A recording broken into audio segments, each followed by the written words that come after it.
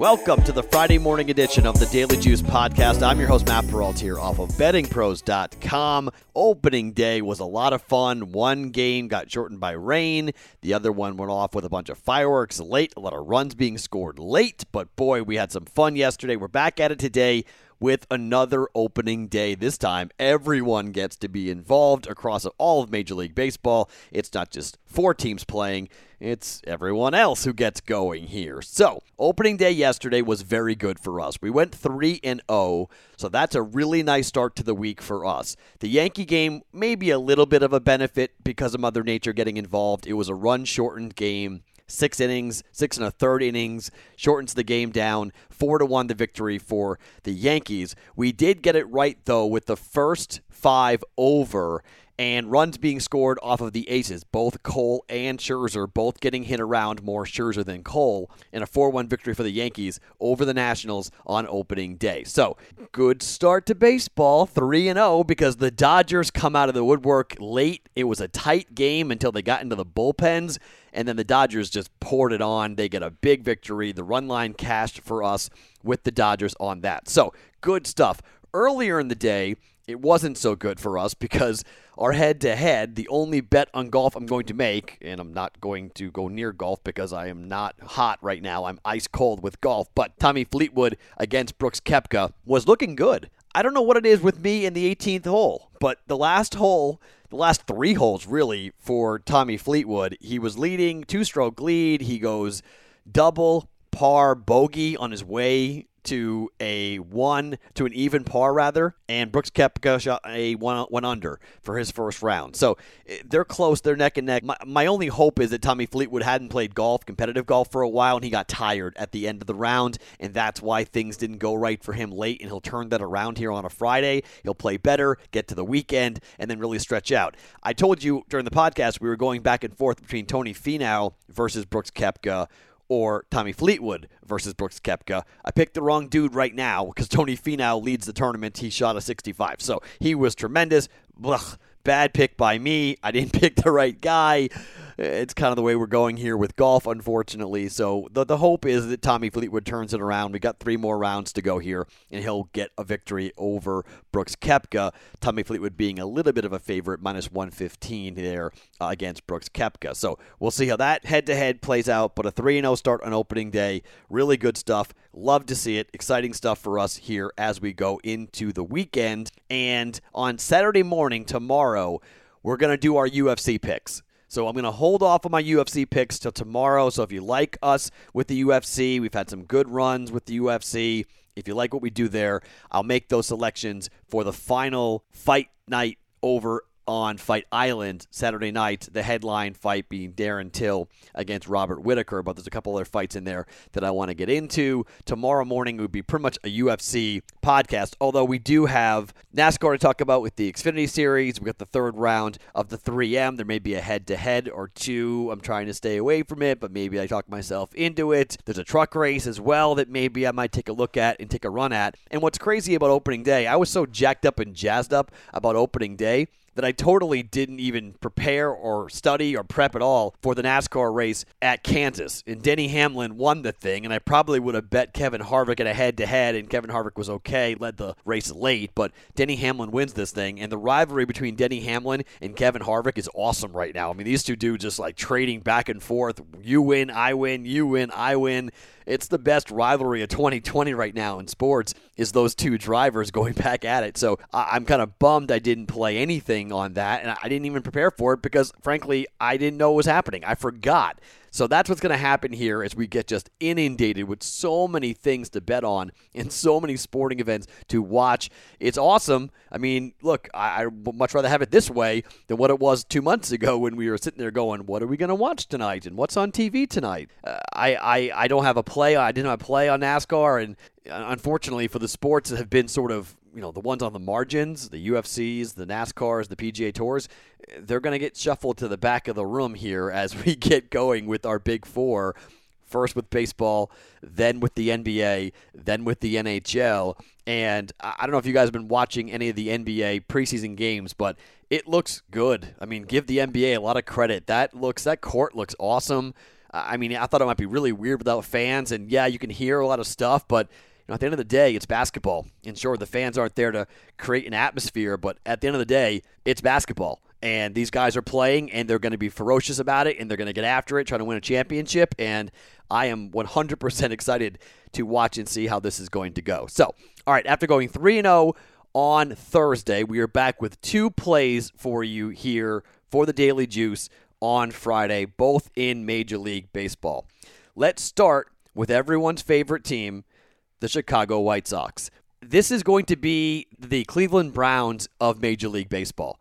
Cleveland, for a while, going into a year, 2 years ago, I mean, everybody and their mom was betting on Cleveland. They had all these new players. They had all this new hype. Everybody was in love with them, and people pounded on the Cleveland Browns, and they fell on their face, right? This is now what's going to happen with the Chicago White Sox. Everyone is on them. They went from 75-1 down to 20-1 to win the World Series. It's incredible. Winning the division, winning the American League pennant. I mean, people have just come in with both fists on this team. So, what happens when they play their first game of the 2020 season? Yup, everyone's coming in with both fists, and they're hammering the over for this game. Opening night, Twins at White Sox. Jose Berrios to the mound for the Twins. Lucas Giolito to the mound for the White Sox. This is interesting because for Berrios, it's his second straight start on opening day. He's had some really good stuff on opening day. He went 4-1 with a 2.88 ERA in 5 starts against the White Sox in 2019. Giolito, on the other side, making his first career start on opening day, but last year 2-2 with a 3.25 ERA against the Twins, including, according to MLB.com, a 3-hit, 12-strikeout shutout at Target Field in late August. This number opened up at 7.5. It's now 9, and still climbing, okay? Everyone's coming in here heavy.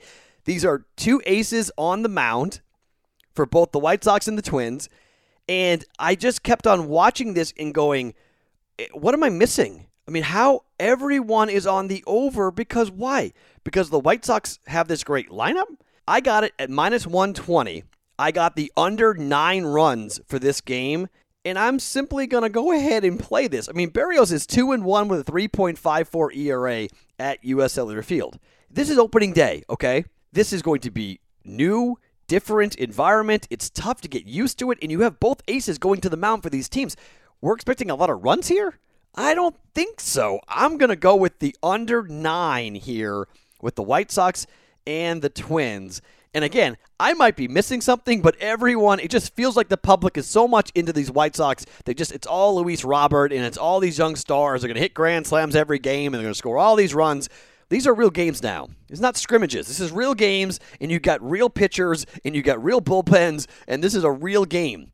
Nope, I'm going to take the under here, under 9 runs at -120 for the Twins and the White Sox on opening day, and expect the bullpens not to get all wacko and blow up here and give up a ton of runs late. I think both starters will keep their teams in the game. So play number 1 for us here on Friday, under Twins, White Sox, under 9 at -120.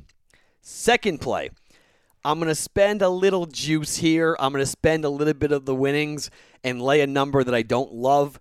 The consensus odds for the Reds and the Tigers, the Reds are favored -175.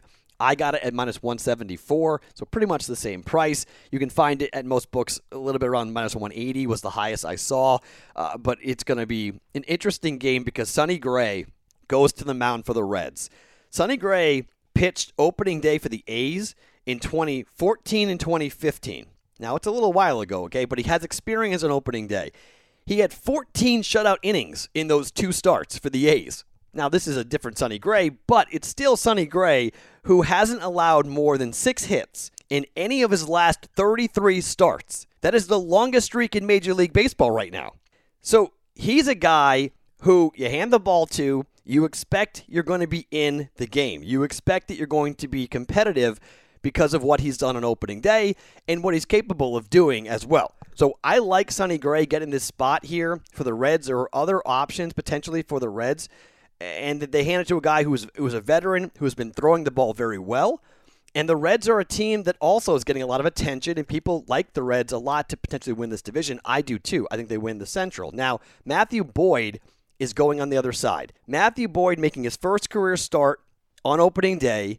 He gets this nod because he pitched well at the end of last year. He's a southpaw, finished 6th in the American League with 238 strikeouts, and 4th with 11.56 strikeouts per 9. Now, the record wasn't great, 9-12 with a 4.56 ERA in 32 starts, and he also led the American League in home runs given up with 39 given up. 39. I looked at the first 5 over, and I feel like I'm not going to tempt fate here because maybe Matthew Boyd gets off to a good start early. He's a big strikeout pitcher. This is a strikeout lineup for the Cincinnati Reds. They will strike out a lot, but, I mean, Gray has had a nice run here. He was 8-3 with a 1.99 ERA over 15 starts from June 28th on last year. So he's been in Nashville. He's been pitching to hitters in Nashville, and he's been working out. So this is not a guy who hasn't been working, hasn't been getting ready for the season. Sonny Gray is going to be is going to be good to go here. So I like Sonny Gray and the Reds laying a little bit of a price here at minus 175, but I'm going to take the Reds to beat the Tigers on opening day.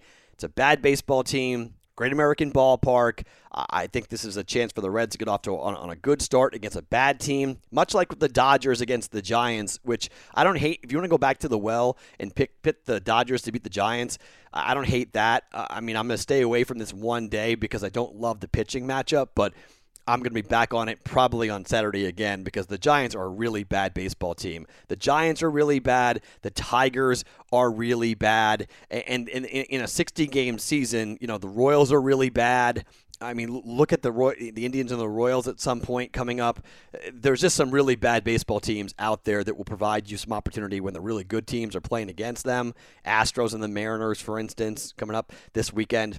I will go back to the well here with the run line once in a while. I did buck the betting trend a little bit on Thursday night because I bet on a team on the run line getting plus money, also getting plus 1.5 runs.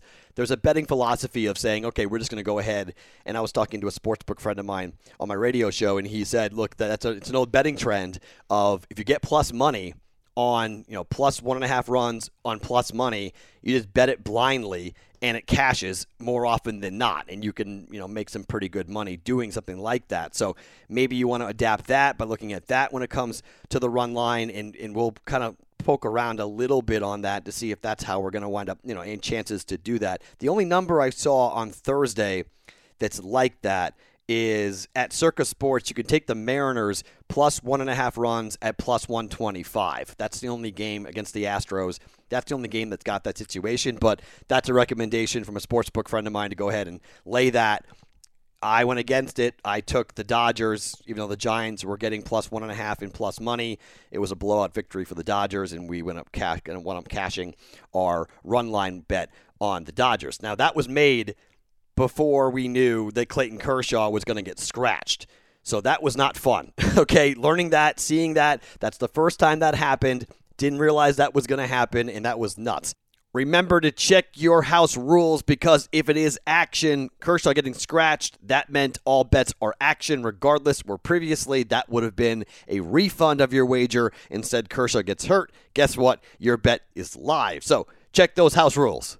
Real quick here before we wrap the podcast, I have an article out on Betting Pros that will come out today here on what the books are doing with future wagers, given the fact that Major League Baseball, right before opening day, decided to change the playoff format and go from 10 teams to 16 teams and add a whole extra round to the postseason with the best of 3. I can't believe the books are just going action here, and they're saying, nope, we're not going to refund anyone's wager, even though we go from 10 teams to 16 teams, and it's fundamentally more difficult for the favorites to win. And yes, I'm talking as a bettor who bet both the Rays to win the American League pennant and the Dodgers to win it all, that those odds are going to be totally different now because you're adding more teams, you're adding more wins. You have to get 2 more wins now than you did before to win the World Series. It means more arms, more innings, more at-bats, more potential for injury.